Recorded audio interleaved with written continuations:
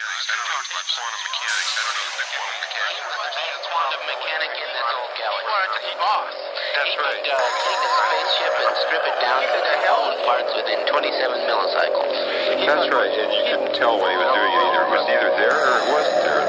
And that's something I just don't understand. How can it either be there or associated with? Why isn't there any between? Well, that's what we call escaping from those Newtonian laws. Velocity, is that what you're implying? You can escape velocity, but not the need for it.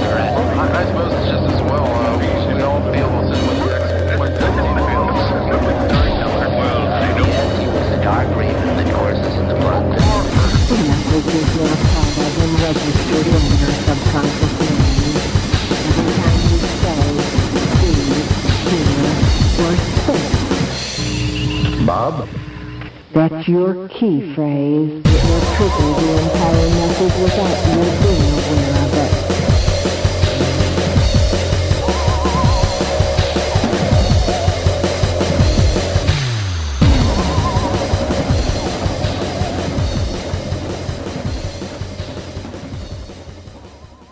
Hi there, welcome to episode 9 of Right Where You're Sitting Now. I'm Ken Eakins, and my co-host today is brought to you by the letters J and W. It's hi Jacob, hello. Hello, I'm Jacob Williams. And you're going to be doing a feature for us. Yeah, you asked me to take part in Sitting Now, and I like to get into things that are successful, so I thought I couldn't really let you down, could I? So you're going to do a feature for us each week where you find some juicy... Yeah, I don't know what the feature is going to be, but well, do you know what it's going to be? Well, I thought it'd be funny because you don't really...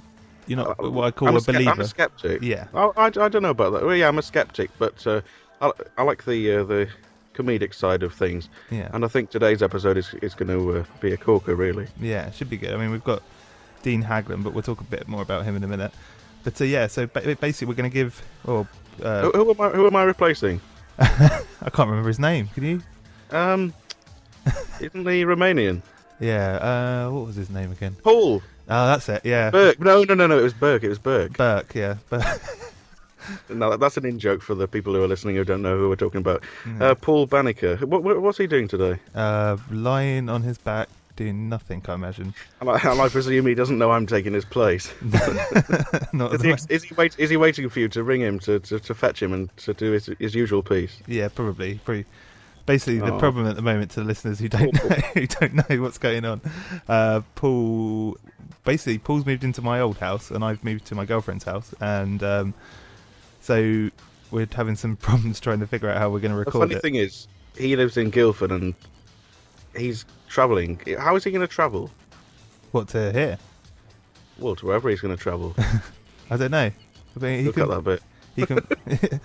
He can barely organise his way out of a paper bag, so I think this is going to be... Yeah, I was just wondering, I find it funny that when he commutes, when he will commute, from Guildford to wherever, I mean, Farnham, how is he going to make it there? Train, I guess. Oh, well. Well, that was the sadly missed Paul Banneker there. Talking about him. There will be a remembrance service, I think, in the monthly video what do you call it? Vidcast? A vodcast or a vidcast? A vodcast would be vodka, and that could make quite an interesting one with Paul, anyway. Get sponsored, maybe, by a vodka company. But I think they're called vidcasts, actually. I think that's what they call them. But, yeah, the remembrance service will be featured on the vidcast next month. We should do vidcasts, actually. I was saying to you the other day, but a vidcast would be great. Yeah, we just need to... we've got access to cameras and stuff, so we should probably... You could create, Paul, a sort of a piece in the vidcast, couldn't you? I mean, behind the scenes, obviously. I mean, you could. What could he be? He could be the producer, the director. Director. I mean, we don't want to hear his voice, do we? No, that's true. We got a few emails about. Did you hear the episode 7 interview we did with Are You Serious? He did. I haven't listened to all of them. No, you should go to the second half of that and listen to listen to Paul's question near the end and see how long it takes him to actually get the question. I remember listening to one, right, and Paul was there, you were there, and I can swear you were trying to shut him up. He just keeps on, but it was integral to the part of the show, and you couldn't really cut it out. But and he goes on, and you can't understand what he says, but that's part of his charm, isn't it? Bless his Romanian cotton socks. Yeah. Right, so back to the show, I guess. we've got a forum on the site, as some of you may have noticed, but we haven't got a clue how to use it, which is I've been looking at the administration features and I cannot figure out how to make it work properly. So if anyone out there fancies themselves as a forum admin of some sort, or wants to just hit me over the head with something, go, look, this is how it works, that'd be great. Because I've got no idea what the hell's going on with that. So if anyone could do that. Also, I want to all help greatly appreciated. Yeah, definitely. As always. But go on. Is Paul any good at that? No, I don't think so. Oh, he might be. I don't know. Maybe I can give that to Paul to do. Yeah. But in fact, I heard that he's been employed from September onwards as the radio lecturer in the University College for the Creative Arts in Farnham. I don't know. I just heard that. So I can't remember where I heard that. Oh dear, in jokes. The listeners love them. Anyway, I want to give some thanks, some shout outs here to some people. Claire Luminaire, if you look on our About section, has been writing some blog posts for us, and she's been helping out. That's what I like about Sitting Now. I didn't realise until yesterday. Shall we tell our listeners what we did yesterday? Yeah, go for it. Well, I do a hospital radio show. It's JW Live. It's brilliant. If you can listen to it, you need to be within a mile radius of me. But if you want to listen, to it, you're more than welcome to come down to Withybush in Pembrokeshire. And on the show, it's serious, Ken. If you want to come down within a mile radius of me, well, make it 3 because it's quite a big transmitter. Ken came on the phones last night, and I did a piece with him about Sitting Now, about podcasting, and about the paranormal, UFO, all that stuff. And I didn't realise until yesterday that Sitting Now is actually the website, at least, is contributions to the website come from a team of people, and I thought it was just Ken. So no, it's quite a good idea, actually. Is it a common idea on podcasting and websites, or I don't know really? It's kind of you might be setting a trend here. I wanted to make it really open source, and so people can contribute, so we can get some cool writing in there and stuff like that. But actually, another person that I should thank as well is Paul. Not Paul Banneker. No. I think we've given him enough thanks tonight. But no, Paul has been doing our MySpace for us, and he's been spamming the hell out of people and trying to get some people to check out the show that way. So big thanks to him, and he's going to a really good band called the Sontaran Experiment, who are about to release. I think it's an album. It's really good. I've got a copy of it already. But we'll probably play some of that stuff probably in the next episode actually. But depending on, we'll have to arrange something with him. But he's meant to be doing some sort of piece for us where he's going to play us some sort of cool new piece of music each week. But we're just trying to figure out how we're going to do it still. It's one of those things. Is that for legal reasons or just what sort of music you're going to choose?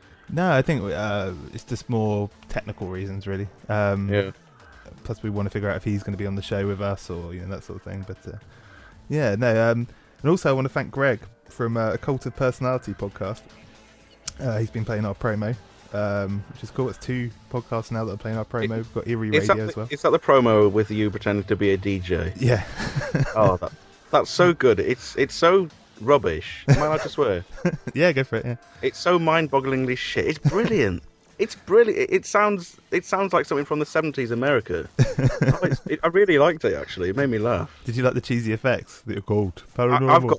I've got just you sent it to me, didn't you? I've got just that on my computer, and I sometimes play it on repeat. I don't, but I should. You should do. It would enrich your life. Yeah. In fact, I suppose the fact that Paul's on it makes it brilliant, doesn't it? Yeah. So I don't think we should take the piss out of him too much because he created some entertainment. Yeah. We've got some cool upcoming guests as well. We've got John Ronson, who's a Guardian journalist who's written some books about. Basically, he was writing, sort of studying at the time, or investigating conspiracy theories just before 9/11 happened, and he kind of got. There's been a few stories come out recently. Well, I say recently. I've heard about them recently, where there seem to be coincidences, and things have come out recently, or at least I think it's recently after 9/11, where your TV shows and books that were planned to come out contained stuff that related to 9/11, and of course it couldn't have been predicted. No. Or perhaps it was, I don't know. Yeah, I mean some conspiracy theorists claim they could. Quite unusual. Yeah, no, it's a bit weird. I mean, we'll be talking. Isn't there an X-Files episode or something as well? Yeah, well, we'll be talking to Dean about that later on, which is kind of cool.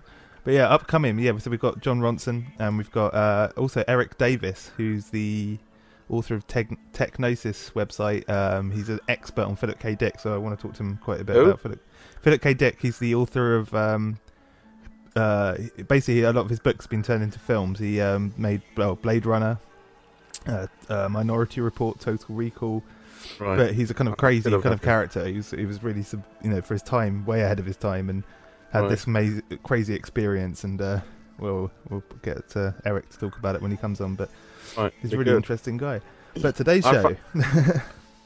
I was just going to say, you were talking about Eric there. Mm-hmm. It reminded me of a previous episode of this podcast, where you and Paul were talking, and you introduced the guest, and he didn't say his name. Yeah, I didn't say his name. It was me. That made me laugh. And you were about to go into the audio, and you didn't say who he was. Yeah, so we should probably definitely introduce today's guest. Is Dean Haglund. He's probably best known. Well, he'll introduce himself, but just quickly, he's best known for his role in the X-Files. He's done a load of really cool stuff, and he's a really interesting guy, actually. Yeah, he's a great character. Yeah, he's cool. So we'll cut to that interview now, and see you on the other side.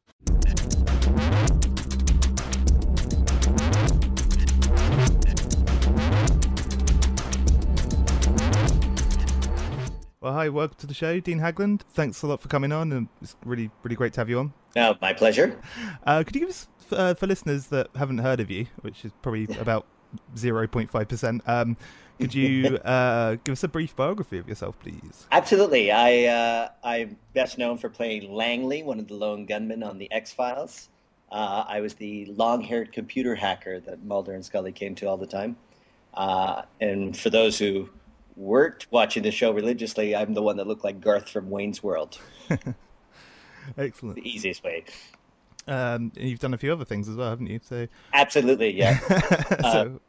Yeah, but that's the one everybody goes, "Hey, you're that guy." Excellent. Yeah. Do you get that still quite a lot? People coming up to you, or? Well, I cut my hair off, and then the glasses were always fake, so invariably, not that many people recognize me anymore. Okay, wicked. And so you're in Hollywood at the moment, is that right? I am, yes. Our first guest from Hollywood. Oh, really? Yeah. There's many of us here. Yeah, I have to work my way through you all.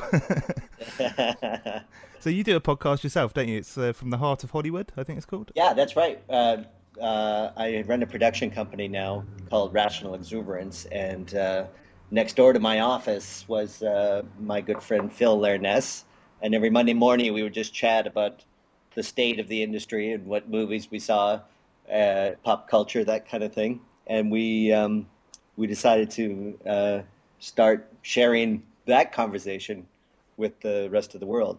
And it's grown quite exponentially, actually. Yeah, so you can get it on iTunes as well, can't you? As well as ours. Yeah, you sure can. Yeah, so can I get this show on iTunes? Yeah, you can. We have a nice big button on our website that you can press that takes you straight to our page, which is cool. So do we. Yeah, and good. Where can we find it? You can find it at fromtheheartofhollywood.com. Okay. And you can also join us on MySpace, where we have a From the Heart of Hollywood page, and you can become our friend. Excellent. So much fun. Yeah. It's really good, MySpace, actually. I think it kind of... Have you found it helps promote your show at all, or? Yeah, it sure did, and it really connects you to your listeners. When they have feedback and stuff like that. I tend to leave that to the good hands of Phil, who on MySpace is known as the Sheriff, and he's the one that sort of really embraced that particular site. Yeah, excellent. Well, the first thing I was going to ask you about, actually, we were talking about it a little bit earlier on, and I got the name wrong. It's a film that you were going to be doing with Patrick McGoohan, or maybe you are still going to be doing. I'm not quite sure. Could you tell us a little bit about that at all? Right. Well, you mistaked it for Willem Reich, yeah, who at the Oregon Box, but it's actually Dr. Royal Raymond Rife, spelled R-I-F-E. It's an easy mistake. Yeah, it is a very easy mistake. Royal Raymond Rife actually invented a machine in 1933 that apparently cured cancer. He tested it on 90 terminally ill patients in Pasadena, California, and all 90 had 100% remission. And when the AMA came, the American Medical Association, to say, we'll buy the machine, we'll test it for 10 years, and we'll give you 9% of the profit, he said, I've already done all that. I'll just keep 100% of the profit. Thank you very much. At which point his lab at USC was burnt down twice, his assistant poisoned just before a press conference, and he was sued for the rest of his life down in San Diego until he died in 1971. Wow, that's So, yeah, so this machine apparently still exists in some underground circles, but this movie is sort of to explore that story. And you've got Patrick McGoohan as well. We do, though he's according to our co-producers, become a little cantankerous regarding the length of time this project has taken. So I don't want to commit him to being in this, but yes, so far he's attached, as they say. That'd be great. Euphemism. Are you a fan of The Prisoner? Absolutely. Good. Love The Prisoner. Yes. Yeah, I in fact, you know what was weird for me was the very first episode I saw was at a video store, and I went, "Oh, is this The Prisoner?" And I rented it, and it was just the final episode where you find out who number one is. Oh no! So I went, "What the hell?" It just blew the whole thing backwards. So I had to sort of erase that episode from my memory and watch it from the beginning. Yeah, it's been coming out a lot on DVD again recently. I've noticed there seems to be also different sort of packages coming out, which is really good because I only had like really bad quality copies, like video copies. It was really right. Yeah, they remastered the whole thing, and I think there's commentary from a few people, and they're redoing it as a feature film again. Yeah, there's a which I TV think series as well, I think, isn't it? Yeah, I don't know if that did that get picked up because think- I was. It's hard to tell. It's one of those things where it keeps getting announced as being something that's definitely going to come out, and then it doesn't come out, and it's really annoying. It is annoying because the process of TV is, particularly here in Hollywood, is quite exacerbating. Yeah. In that not just you do a pilot and it goes to air and everybody likes it. It's that it involves hundreds of executives saying, he needs to have red hair and she needs to be hotter and that kind of thing. Yeah. So it's weird that Reif and Reich both seem to have quite similar lives as well. I mean, they're similar names and lives because I think Reich had his labs burnt down, or his books at least burnt. I think that's fairly. That's true, isn't it? And his work was also. I know he had a huge energy collecting machine up in Montana, near the Canadian border. Yeah. I know this because I actually accidentally visited it as a teenager. Right. I was camping with my parents, so they went right by it, and we saw the place. It was sort of hidden in the woods, but he had tons of satellite dishes, and he was collecting energy. All right. Yeah, it was quite fascinating. Yeah, I think these people need to figure out. They need to get different names so we can distinguish between them a little bit more. Yeah. And it's interesting because he was a doctor in the 30s as well, and there seems to be this time in the 30s when there was this sort of mind expansion in the medical field in terms of alternative medicines and energies and powers in the universe that could relate to healing and stuff like that. And then somehow all of that got buried and crushed and made illegal in certain states. Yeah. I know, as a side note, there is a Reif type machine that is supposed to, without FDA approval, it's supposed to be able to diminish cancer cells. And there was a nurse who I've met at a couple of the conspiracy conventions I go to, and she was buying them off the internet and then reselling them to her patients. Oh, that's really so she was just a middleman. But at 9 a.m. one morning, the FDA, with police in full riot gear, smashed in her door, tore up her house, confiscated all the machines, and arrested her. And now her legal bills are somewhere around $60,000. God. Defending herself for being a middleman because she was a nurse in an oncology unit. They decided to make her the scapegoat. Whenever that sort of thing happens, it always makes you think, well, it probably works. Well, exactly. Yeah. Why are they? What are they trying to hide that they're coming down like gangbusters like this? It would be just as easy to go, well, no, it doesn't work, and there you go. Reminds me a little bit of Timothy Leary as well when he was doing his experiments with LSD. I think he got a ridiculous sentence for something really small, which makes you think, maybe he was onto something as well. It's kind of Yeah, exactly. There's all sorts of indications of um, many medicines and pills that had quite the effective rate. Yeah, And then when they either were sold to the AMA, then their effectiveness diminished when they mass produce it. yeah, So there's a large medical conspiracy that we could talk for hours on. yeah. So with obviously there's this project you've got. I think you were saying earlier you've got some other kind of back burner projects. Could you tell us anything about those? Yes, I let's see where to start. I have a comedy that's quite fun, and I've also picked up the story rights for this. I went to college in Vancouver, Canada, and one of my alumni uh, graduates is a guy by the name of Kim Rossmo, who apparently is the patent holder for a piece of software that can find a serial killer within 300 yards of his house, Oh right. just based on the bodies lying around. And he got this by doing a double major in computer science and criminology while he was a police officer at the same time. All right. And That's he had, interesting. yeah, it's quite fascinating story. What's the horrible part of the story is once this software came out and actually started solving crimes, he was then ostracized from the police force and eventually fired. And he sued for wrongful dismissal and lost the case. And the screenplay we have is the whole tale of that kind of you know bending the going against the grain of a police culture. Yeah, that's that sounds a little bit heavy actually. Yeah, But yeah. yeah, it's pretty heavy. It's sort of Serpico, if you remember that Al Pacino Yeah, movie yeah. from the 1970s, kind of that going against corruption and Mm. all that sort of thing, but with the updated fascination with this cool piece of software. Yeah, I mean, He was actually. Go Oh, on. go ahead. No, I was going to say I did a master's degree in criminology. It's I found that really interesting. Actually, that's kind of Oh, you did? Yeah. Oh, okay. Well, he now teaches criminology at the University of Texas, oh right.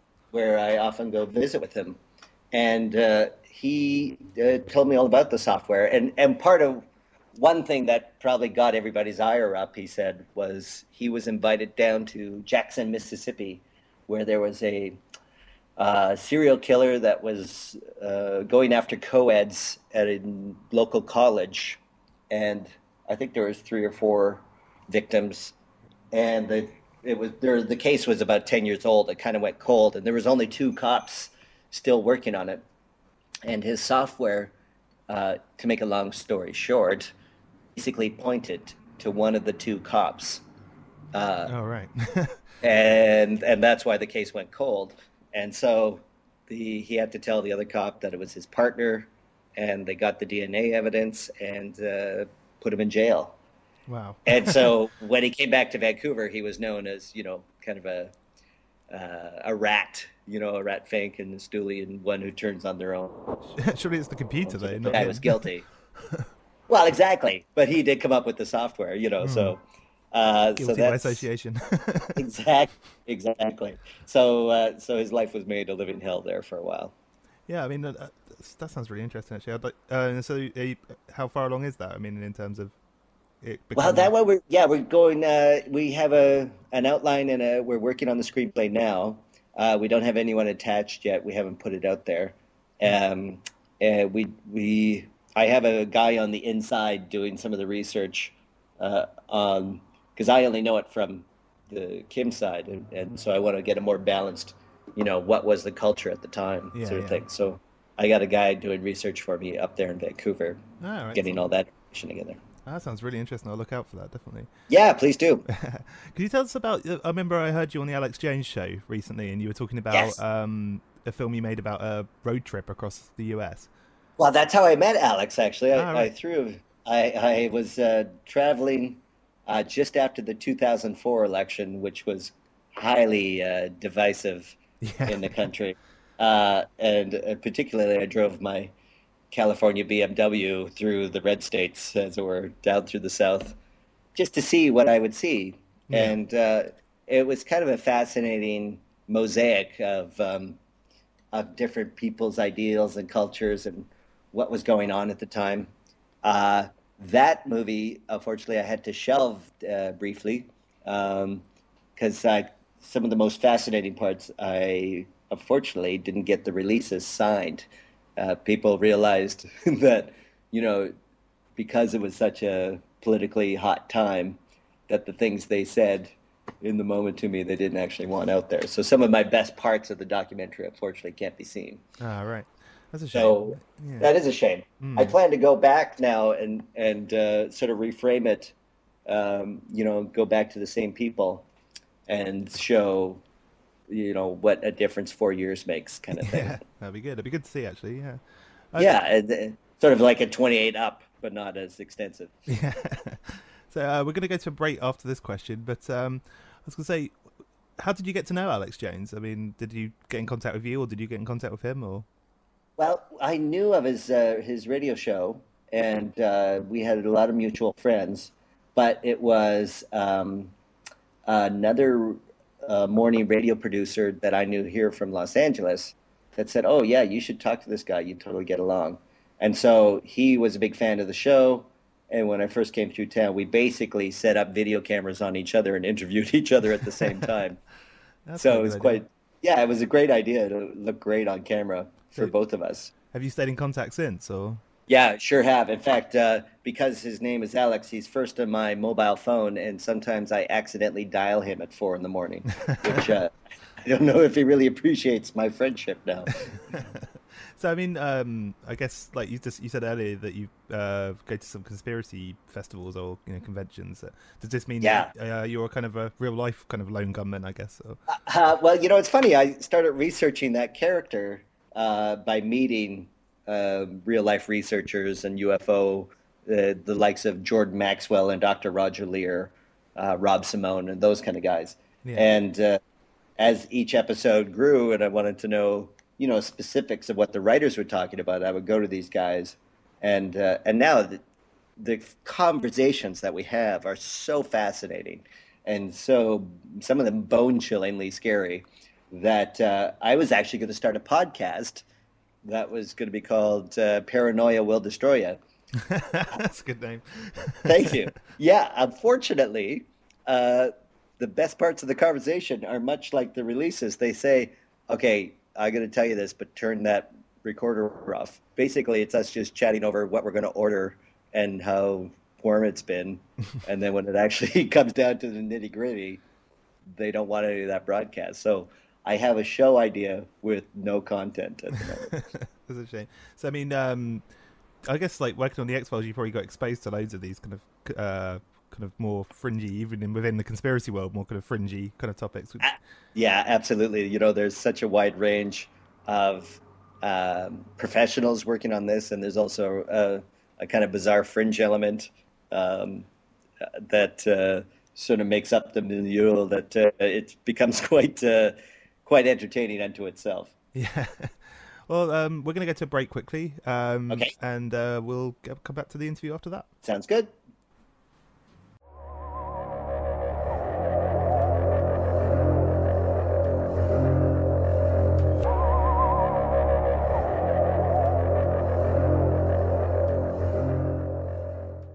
Eerie Radio, opening the door to the unknown.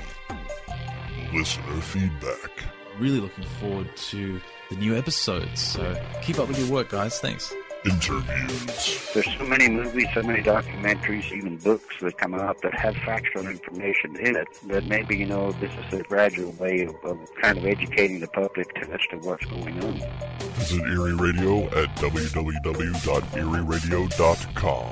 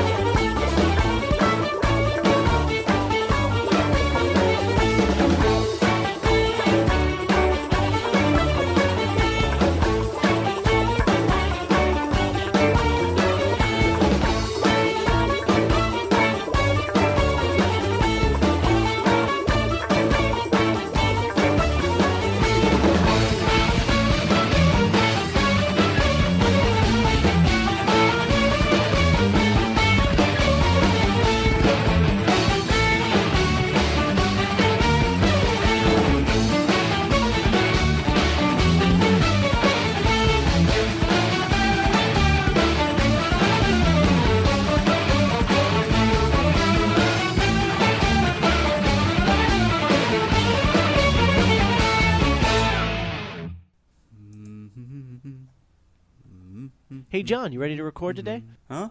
Record what? Couch surfing, remember? Couch surfing? What's that? You know, it's that weekly podcast we do where we have frank, honest discussions about the latest news in popular culture and entertainment. Oh, please, Scott. I'm sure I would have remembered agreeing to something like that. Hold on. You mean to tell me you have no recollection of talking with me about movies, TV, celebrities, comics, and whatever else that happens to be on our minds? Come on, you remember.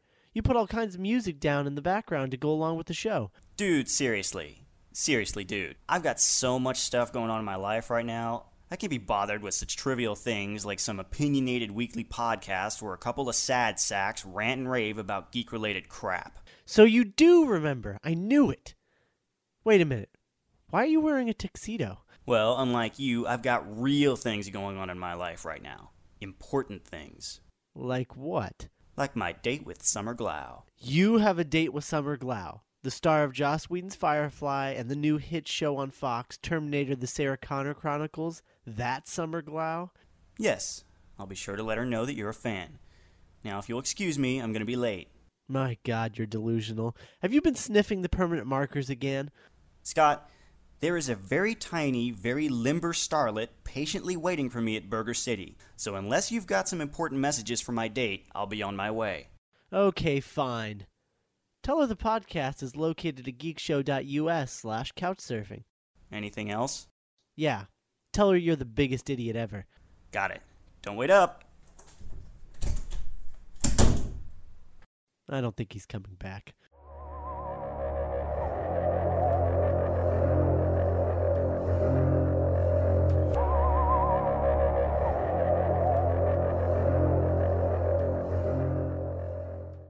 Okay, welcome back. We're with Dean Hagland. Again, thanks for coming on, man. That's really cool. My pleasure, as always. So tell us about, The Lone Gunman. I mean, that must have been, I guess, the biggest show for you in terms of the stuff you did with Chris Carter. Was it? Yeah. What was it like to be one of the central characters of the show rather than one of the kind of characters that turned up on quite a few episodes? But, you know what I mean? Sort of like, was it good to be the kind of central character? One of the central characters? Well, you know, it's sort of the joy of doing a recurring character on the X-Files was that it gave you lots of preparation time, but also a lot of time to assimilate what it means to be on television. So you get to go out to conventions, and it was maximum exposure for a minimal amount of work. And then when The Lone Gunman came upon us, it was 16-hour days that you were really working hard, and you were doing that every day. So you sort of didn't have the ability to go out and hang out and meet people and get, feedback on what you're doing. So you kind of did the whole show. Basically, it was 13 episodes, kind of in a vacuum. Yeah. And then at the end of it, you go out, and then some people going, now, why did you do that, the thing there? And you went, wow, man, if I only talked to you, I would have gone and changed that, that sort of thing. Yeah. So that's sort of a difference. Did you work with people on that show that you worked with on the X-Files? Was it the same kind of crew? Or Yeah, it definitely was Chris Carter and Vince and Frank Spotnitz and John. They were all there. They were doing the X-Files at the same time. So it was, so they were writing both. Vince really took to the comedy of the show. He really has a sense of humor. As seen with his new shows, I don't know, is Breaking Bad coming out there yet? I think so, yeah. I think it is. I think that it's is out soon. That's a story of a chemistry teacher in New Mexico who decides to sell crystal meth to support the fact that teachers get paid very poorly. And so, being a chemistry teacher, he makes incredible crystal meth. And it's the darkest show you'll ever see, and it came from the mind of Vince, who's an X-Files writer. The Hancock is another movie that Vince Gilligan wrote as well. So the guy who wrote Lone Gunman has a new movie coming out called Hancock, plus a new series, Breaking Bad. So you can see the mind from what the Lone Gunman was born. So what was the reaction to the Lone Gunman in the press when it first came out? It was overall pretty positive. I think some of the people wanted more of the dark element of the X-Files, and we went a little more comedic. And for some, that comedy was seen as too goofy. Oh, really? Yeah, I didn't think it was too goofy, but Frohickey fell over a lot. I think I threw up in the first 3 episodes. So all of that didn't gel with some people's ideals of what the Gunman and the X-Files were to them. That's really weird. But, I've always found the X-Files, the funnier X-Files shows are often the best ones, I thought. Mm-hmm. And that's the thing. Those people who appreciate that comedy really dug the Gunman. But there are those who really, just wanted the heavy, heavy drama, moody, dark atmosphere to prevail through the Gunman as well. And it was, decidedly a lighter show. Yeah. But still following really cool ideals and actually darker. The conspiracies were more not so much in tone, but clearly out there. That there is a car that runs on water. That there are super intelligent military chimps. That these are givens, and not something you have to work to figure out. Was that one of the aims of the show with the writers, was to kind of make a less aliens based kind of conspiracy show, I guess? Yeah, it was going to be more things that we heard about. That's how I first heard about the Rife machine, for instance. Yeah. That there was a cure for cancer in 1935, that there is a car that runs on water, that we have anti-gravity technologies that have existed since the 1900s. Yeah. One of the writers told me that in the World's Fair in 1906 in Paris, there was a display where a guy had 2 radio knobs, and he could levitate all these brass orbs and have a working model of the solar system, so much so that John J. Rockefeller could hang on to Jupiter and lift his feet off the ground and be taken one 6-foot circle. Oh, and he so loved this machine that he purchased it, and it was never seen of again. The technology disappeared. That definitely sounds like an X-Files story or a government. Doesn't it? Yeah. And so that was, these were the kind of things, not so much extraterrestrial and monsters of the week, but more these stories that this stuff exists is what the Lone Gunman was going towards. And the second season series that was planned was going to go into that even deeper. Yeah. I think, because my favourite X-Files episode, I think, is the one where you guys meet Mulder for the first time, and I think it's set in the 80s, and he has like a huge telephone, like really. That's right. That was really funny. And yeah, that was funny. And there was like a follow-on to it, wasn't there? There was a second part, kind of couple of seasons later, I think, where they kind of picked up the story again, and with the woman, I think, that disappeared. Yeah, the woman. Yeah, the one, she disappeared. She shows up again in Vegas. Yeah, that's right. In an episode called 3 of a Kind, and and we're all. We all get mind controlled at that point through injection. One of the nerds is a rogue. He's not really a nerd. Oh dear. Yeah. So what actually happened to the show? Because it seemed to all be going pretty well, and then just vanished. Well, here's the thing. It's quite a complex and long story. So long, in fact, that I actually drew a comic book about the true story of how the show came together and why it ended, called "Why the Lone Gunman is Cancelled." All right, where can you get a copy of that? DeanHaglund.com, actually. Excellent. You can log on there. In fact, it's funny. Before we started this interview, I was found a whole box of them ready to be sent out. I thought I'd had to call the printer again, but there was one last box. Yeah. For your listeners to get a hold of. Yeah, we'll point them to your site. We'll put a link up to the site and a link directly to the page where you can buy it. Excellent, cool. I'm redoing that whole site, so that's next on the list of things to do. So, but yeah, I mean... So the show was canceled for a variety of reasons, and some very complex and unfortunate, and so it really is a story of how, the bad aspects of Hollywood and how it works in terms of personality and egos and that sort of thing. Yeah, that sounds... None that had to do with any of us, of course. Yeah, I mean, the ratings were really good as well, weren't they, from what I remember? Yeah, they were. And they weren't... nobody cited ratings as why the show was canceled in the first place. Yeah. It was just sort of mysterious. No, it's just not going again. Do you think that's sort of the word we heard originally? Do you think it might be something to do with the content itself? Maybe you're getting a bit too close to certain issues or something. Well, that's the thing.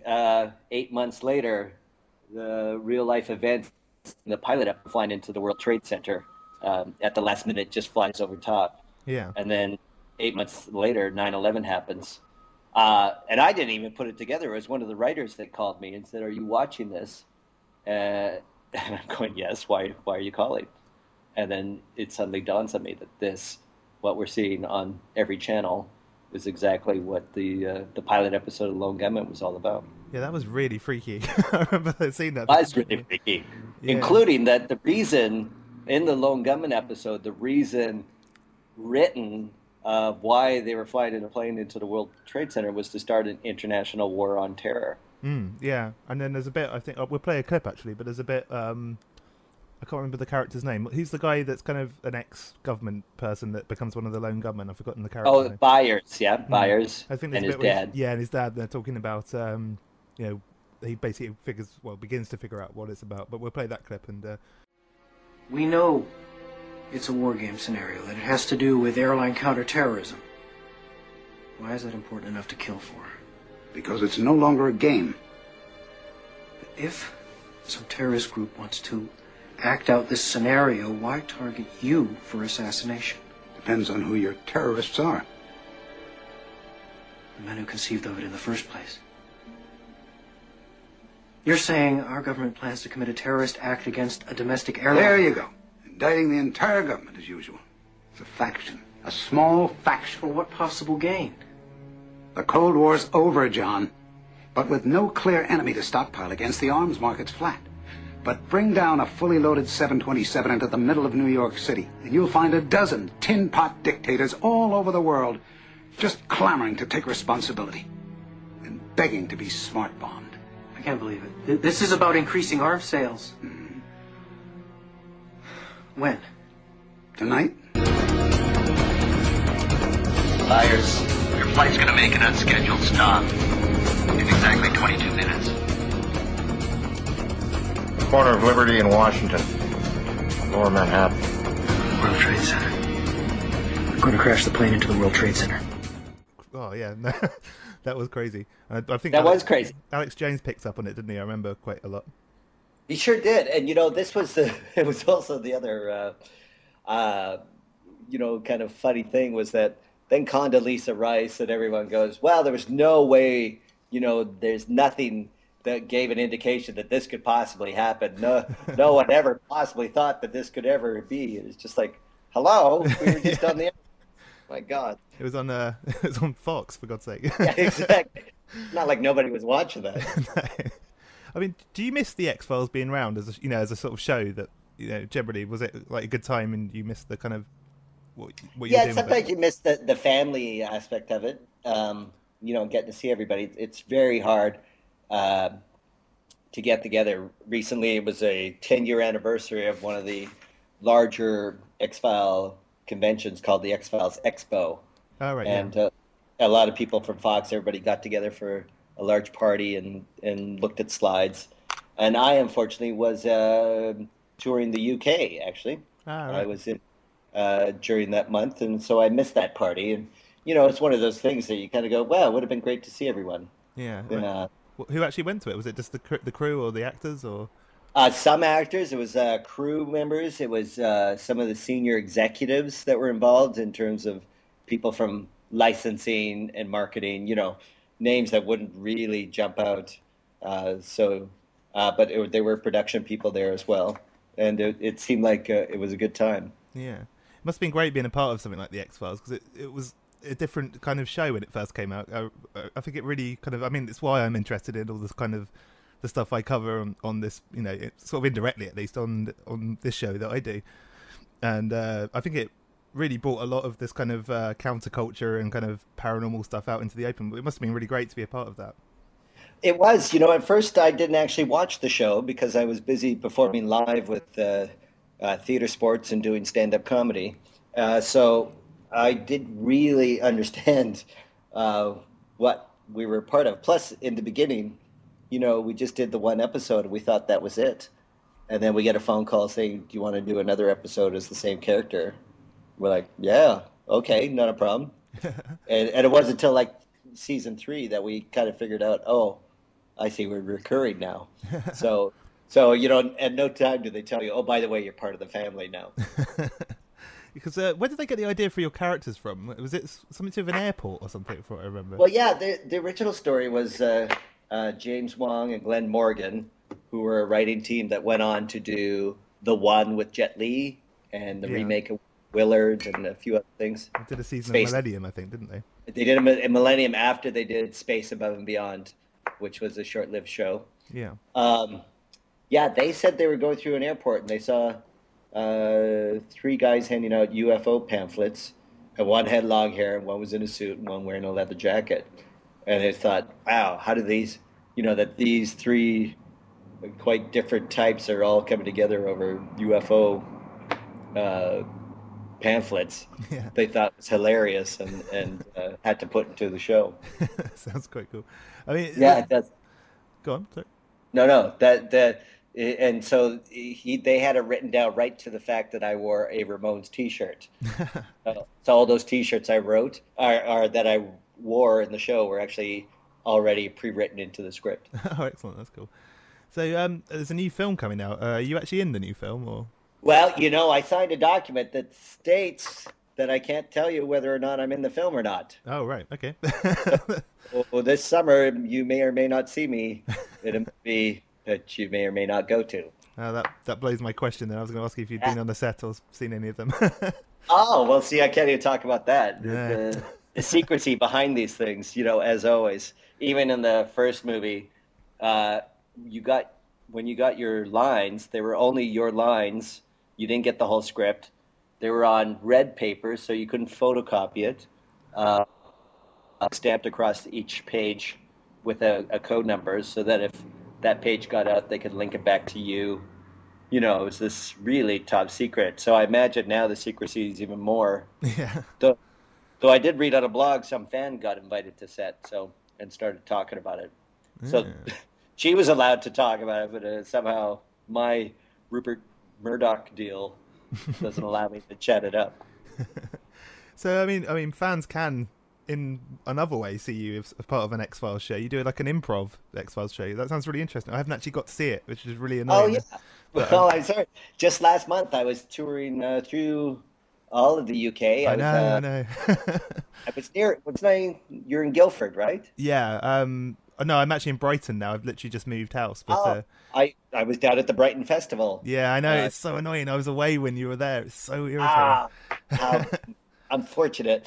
But yes, I improvise a live episode of the X-Files, where every show is completely different. I have audience members come up. It's just me by myself, and then random people that I select from the audience, sometimes against their will, to come up and basically create a brand new show each and every time.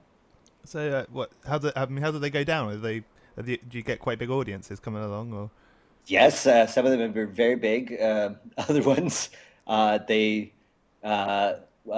it was Swindon forgot to advertise that I was coming. So that had a small audience. Yeah. But it was still really fun. Oh, right. Yeah, I think I remember you talking about this on your podcast, actually. I think it was a couple of episodes ago. You were saying that it was subsidized, so you still got paid, but they kind of didn't actually bother to advertise it at all or something. This to us here in America is such a bizarre concept that there is a subsidized theater scene going on in the UK, that there's these council theater houses. Yeah. And that they have fantastic shows coming in once a week, and they don't really care if anybody comes or not.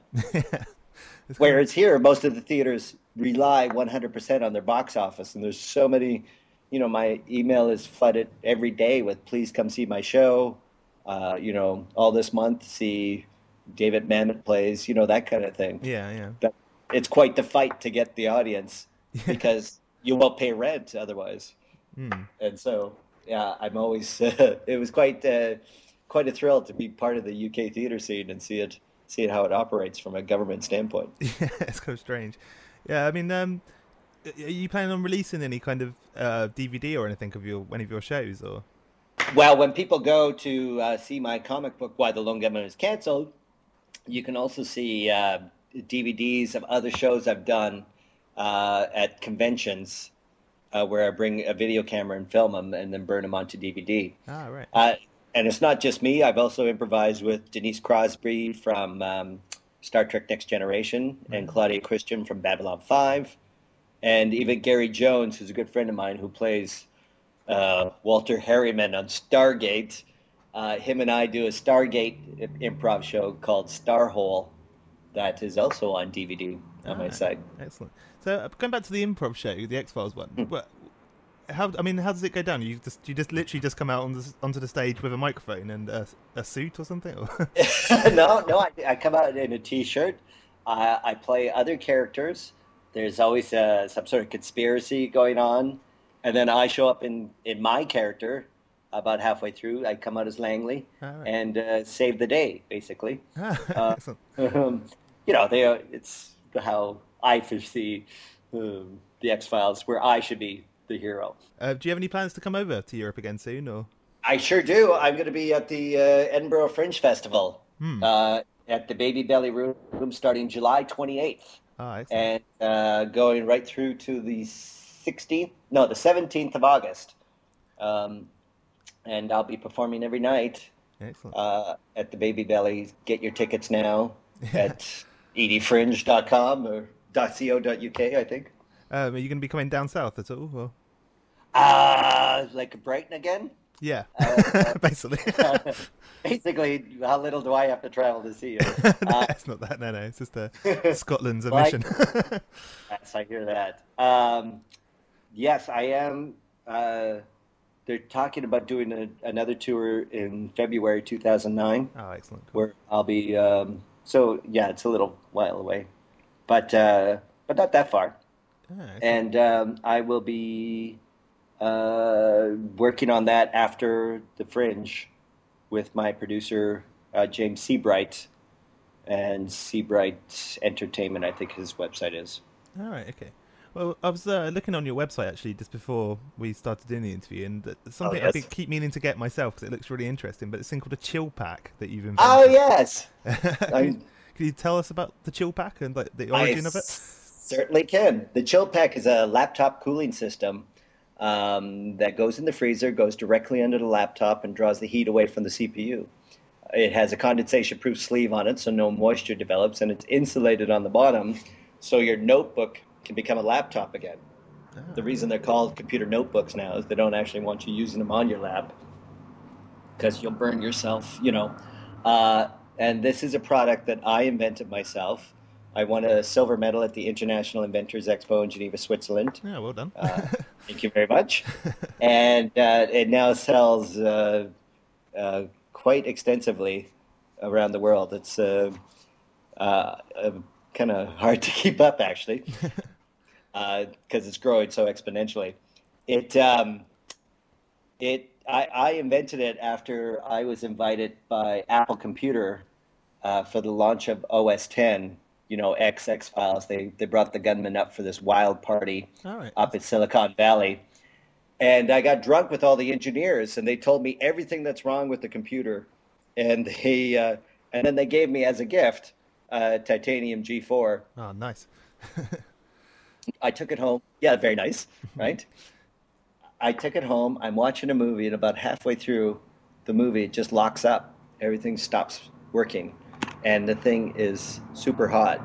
And I had, at the time, a knee injury, so I had some ice on my knee. And when I moved the laptop to my knee to do something else, the movie started playing again. And I went, aha! Watson, come here, I need you. The coolness of the knee is cooling down the processor and allowing it to unlock, basically, and function faster. because my major in college was theater, of course, but my minor was physics and exothermodynamics. So I could put some of those silly courses to use.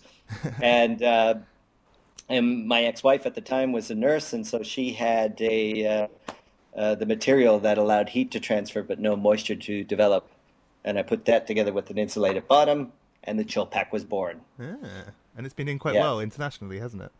Very well internationally. And it turns out that it's also quite environmentally safe in that it requires no electricity to run it. You just put it in a freezer, and it doesn't is not categorized as e-waste. So it's not going to fill up your landfill with plastic or burn off any excess battery power from your computer. In fact, it might actually make your battery last longer, though we haven't done those tests yet. So where can if people want to get hold of one, where can they get it? They can go to my website, of course, is linked through it, or you can just go straight to chillpack.com, spelled CHILL, chill, and pack is spelled PAK. Yeah. Chillpack.com. Ah, excellent. Well, is there anything else you'd like to mention? Any kind of any other projects you're working on, or? I'm working on quite a few projects, including one top secret project that once we got the green light, I'll be on your show right away, Ken. Okay, no, definitely, yeah, be good. Give you the exclusive over there. And I have a new trading card series that will be for sale on my site for those who collect trading cards, and there are some people. Yeah, tell us a bit more about that. What's that about? Well, oddly enough, this is a guy that I met at a couple conventions who also manufactures trading cards by the name of Mark Advent and his non-sports trading card company.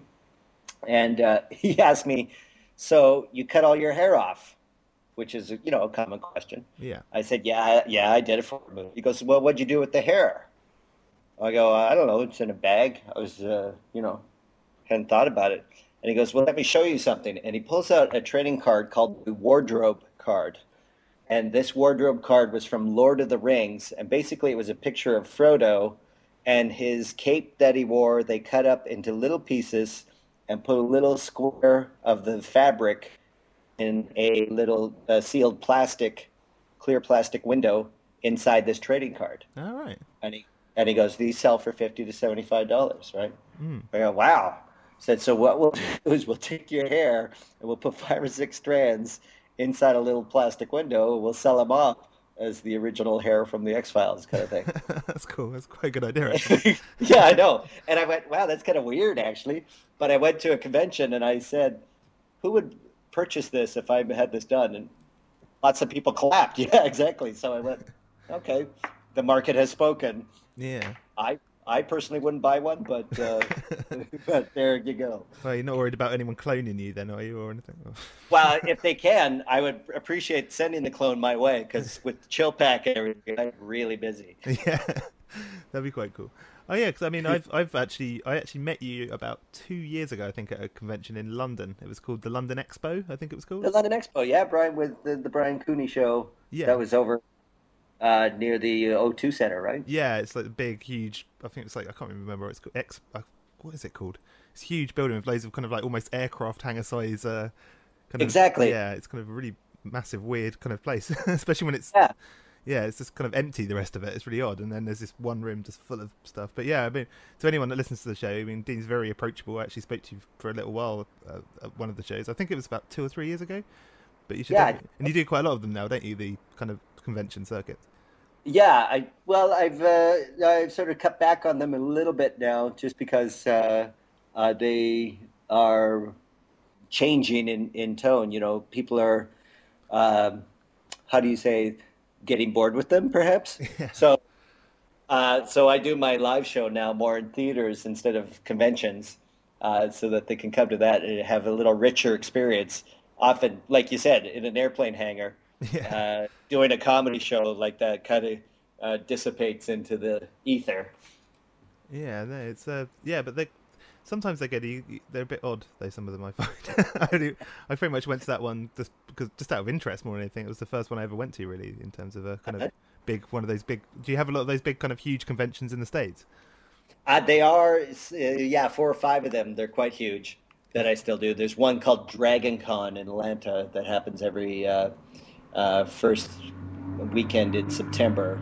That is some 65,000 people over 3 hotels, and it's quite something. Yeah. So, so I do that. Yeah. Anyway, thanks for coming on the show. I really appreciate it. Yeah, It's really nice. my pleasure. I'm so sorry you missed me in Brighton. No, I'll definitely come and see you next time. I'll make sure I kind of plan all of my life a bit better. That kind of thing. But Okay. if people want to find out more about you online, obviously they can look at you on IMDb and all that kind of thing. But I mean, you have a website, so if you could give us some Yeah, URLs. my website is deanhaglund.com. That's always good. You can join me on MySpace at MySpace/Haglund, Haglund. And I'm also on Facebook as just Dean Haglund, I think. All right, excellent. Well, thanks a lot. And it's been really, really great talking to you. Yeah, thanks.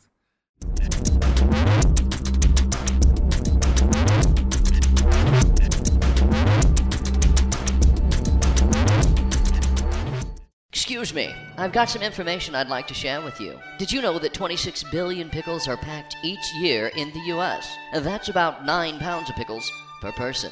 More than half the cucumbers grown in the U.S. are made into pickles. Hey, Pickle Boy, let's talk pickles.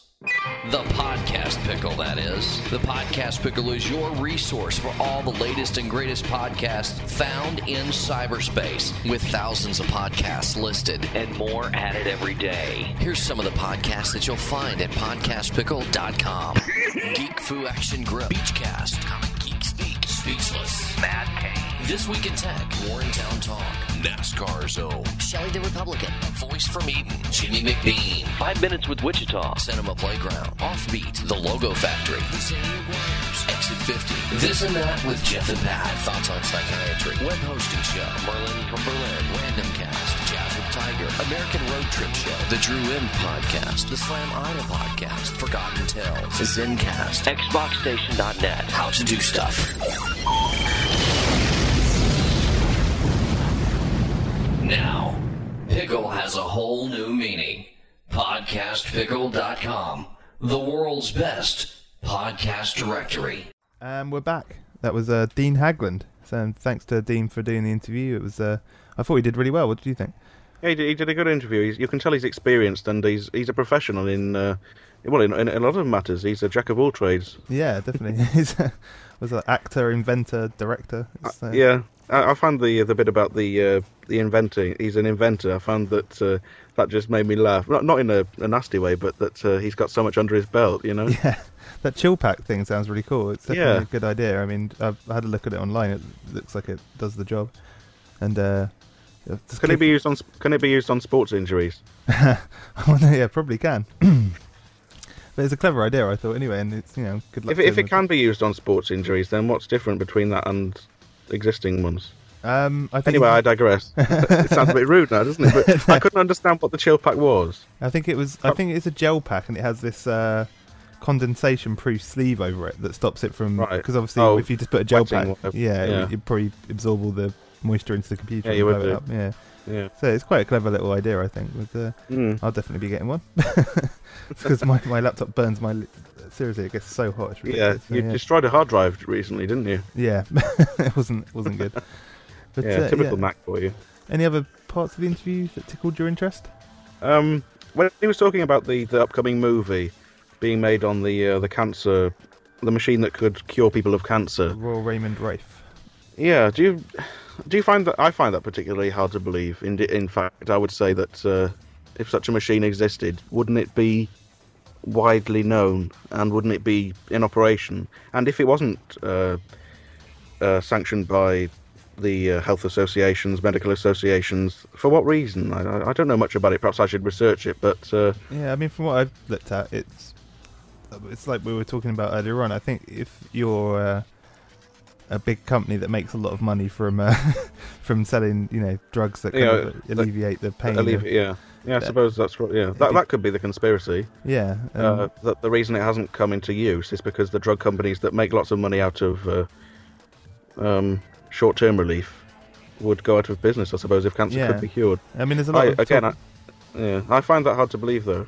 There's a lot of talk. I mean, we should probably do a show on this other guy, Wilhelm Reich, who's he created the Allgame box, which is another interesting thing. Actually, I'm looking up at my bookshelf right now. I might get there's an author who's written a really good book on him, Robert S. Corrington, I think his name is. But we have to see if we can get him on the show as well, because I reckon he'd be an interesting guest. We could do a show on Reich. That'd be cool. In fact, you were saying about a future guest in Sitting Now. I thought he mentioned his friend in Texas University. Yeah. And I thought, so when he mentioned him, I thought, no, that would be a brilliant guest to have on the show. Yeah. Because, you know, he talked about him. He didn't talk about him much, but he sounded like he could be a guest. So yeah, the criminology professor. Perhaps there's a possibility. Yeah. Yeah, that'd be good. Yeah, definitely. And if you're listening, get in touch. Yeah, he might be. You never know. Yeah. But anyway, if anyone wants to keep up with what Dean's doing, they can check him out on his podcast. We mentioned it earlier, but I'll give it another shout. It's from theheartofhollywood.com, and it's a really good show. Before you type in Dean Haglund into Google, expecting a man with long hair, as you heard in the interview, he looks a lot different without the hair, doesn't he? Yeah, he does look a bit different. I'd known him. He looked like who did he look like? He used to look like what was those films in the 80s? Wayne's World. That's right. Yes. Yeah, he looks a bit. Yeah, she said that. In fact, did he mention that in the interview? Yeah, he did. Yeah. He must get it a lot, because I thought when I saw him with long hair and the difference, he really shows to be. I mean, he really looks like that bloke from Wayne's World, doesn't he? Yeah, he does definitely. It's quite bizarre. But anyway, thank you as well, I guess, for coming on and helping me out with the show today. It's in Paul's absence, and you're going to be. We'll have you on every week from now on, won't we? With your feature. And see how it goes. But just to let the listeners know, if you like me on the Sitting Now website, do you get much comment on the Sitting Now website? We tend to get you emails. Talking about the forum. Yeah, the forum would be handy when that gets set up. Yeah, once we get it running. I think the cancer machine would generate a lot of talk on the forums when it's up and running. Yeah, definitely, it'd be quite cool. But I mean, just for the listeners to know, I mean, Jacob's no stranger to in-joke there again. No stranger to dealing with at least some of our guests, as this clip will show you. Rosemary, thank you for that one. Let's go to Jacob now. Jacob, good morning to you. Good morning, Mike. Hi. What's the name of your expert? I can't remember. Nick. It's Nick Pope. Hello, Nick. Well, I'd like you to be really honest and not sort of worry about what the listeners would say. But is there anything that anybody could say to you and you would immediately know that they were making it up? I mean, like a report of something.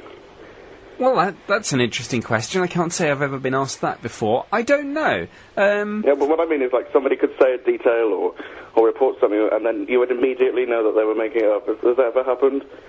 No, I don't think it has. Having said that, I think sometimes, and it's not something that you can necessarily put into words or quite put your finger on, but sometimes you'll be talking, to someone, you'll be listening to the story and you'll think, oh, come on. But it's not anything specific. I would say it's almost like using you sort of basic psychology. I mean, I think you could say that this doesn't just apply to UFOs. It probably applies to everyday life. You can probably think of occasions in your life when somebody's not been truthful with you, and you can't necessarily put your finger on why, but maybe some little alarm bell goes off. So that was Jacob on National Radio talking to Nick Pope, a guest of our last show. I was listening to TalkSport and a show. Mike Mendoza, he's on TalkSport on the weekends, and he had Nick Pope on his first hour, and I was listening to the show, and he was taking calls from people across the UK, and they were putting his questions to him about UFOs and about all of this, and I found his answers to be vague, to be rather. He spoke a lot. He spoke a lot in the show, but what he was speaking didn't seem to have much substance, so I thought I would ring in and ask him the questions like you heard there. And he talks, but he doesn't. Do you know what I mean or not? Sort of. I mean, I think he seems to talk, but he never has much substance, and he doesn't seem to have much of a backbone. It sounds horrible, but when I asked him there, I specifically wanted to hear something he might have heard in the past about a story which he found hard to believe, or if somebody could say a detail or something, and he would know they were making it up. He doesn't seem to be that much of an. Well, if he is an expert, and I presume from listening to the show, the whole show on Mike Mendoza on TalkSport, he doesn't I think he's from a civil service background, so yeah. Perhaps that's why. His job wasn't technical. Perhaps it was because he's more of what they call them, pen pusher. That's the one. I don't know. He seems to have done quite a lot of field work, though. I think he went out. I mean, he said he'd interviewed 100 odd abductee cases in the UK alone. So they had one on the show that night, actually. What was he doing on a sports show? Well, it's in fact the whole interview is available to be downloaded from the internet. All right. And on the weekends, it's just talk shows. It's not talking about talk. Well, at least in the evenings, anyway. It's chat show, and he gets lots of calls on. And that night was Nick Pope, right. and he was there for a couple of hours. But and then of course when I went on sittingnow.co.uk, I was surprised to see you had Nick Pope because I didn't know about it, and then I thought I'd send you the clip of me questioning him. That's quite giving him the JW treatment. Yeah, giving the JW treatment. That's nice. But if anyone wants to contact me, Paul, or Jacob, you can get us on our name, so Ken, Paul, or Jacob at sittingnow.co.uk. Or you can hit us up through the website directly on either the comments section or the forum if we actually get it up and running, which is sittingnow.co.uk. And any last words, Mr.? No, I'd just like to thank you for doing that piece on my show the other night, and cool, thank you for letting me come on here. It's been quite good. Yeah. Hopefully the listeners will like us. No doubt when the forum's up and running, they'll let us know. They'll let us know, good or bad. Well, thanks for listening, and we'll see you next week. See you. Bye. Bye.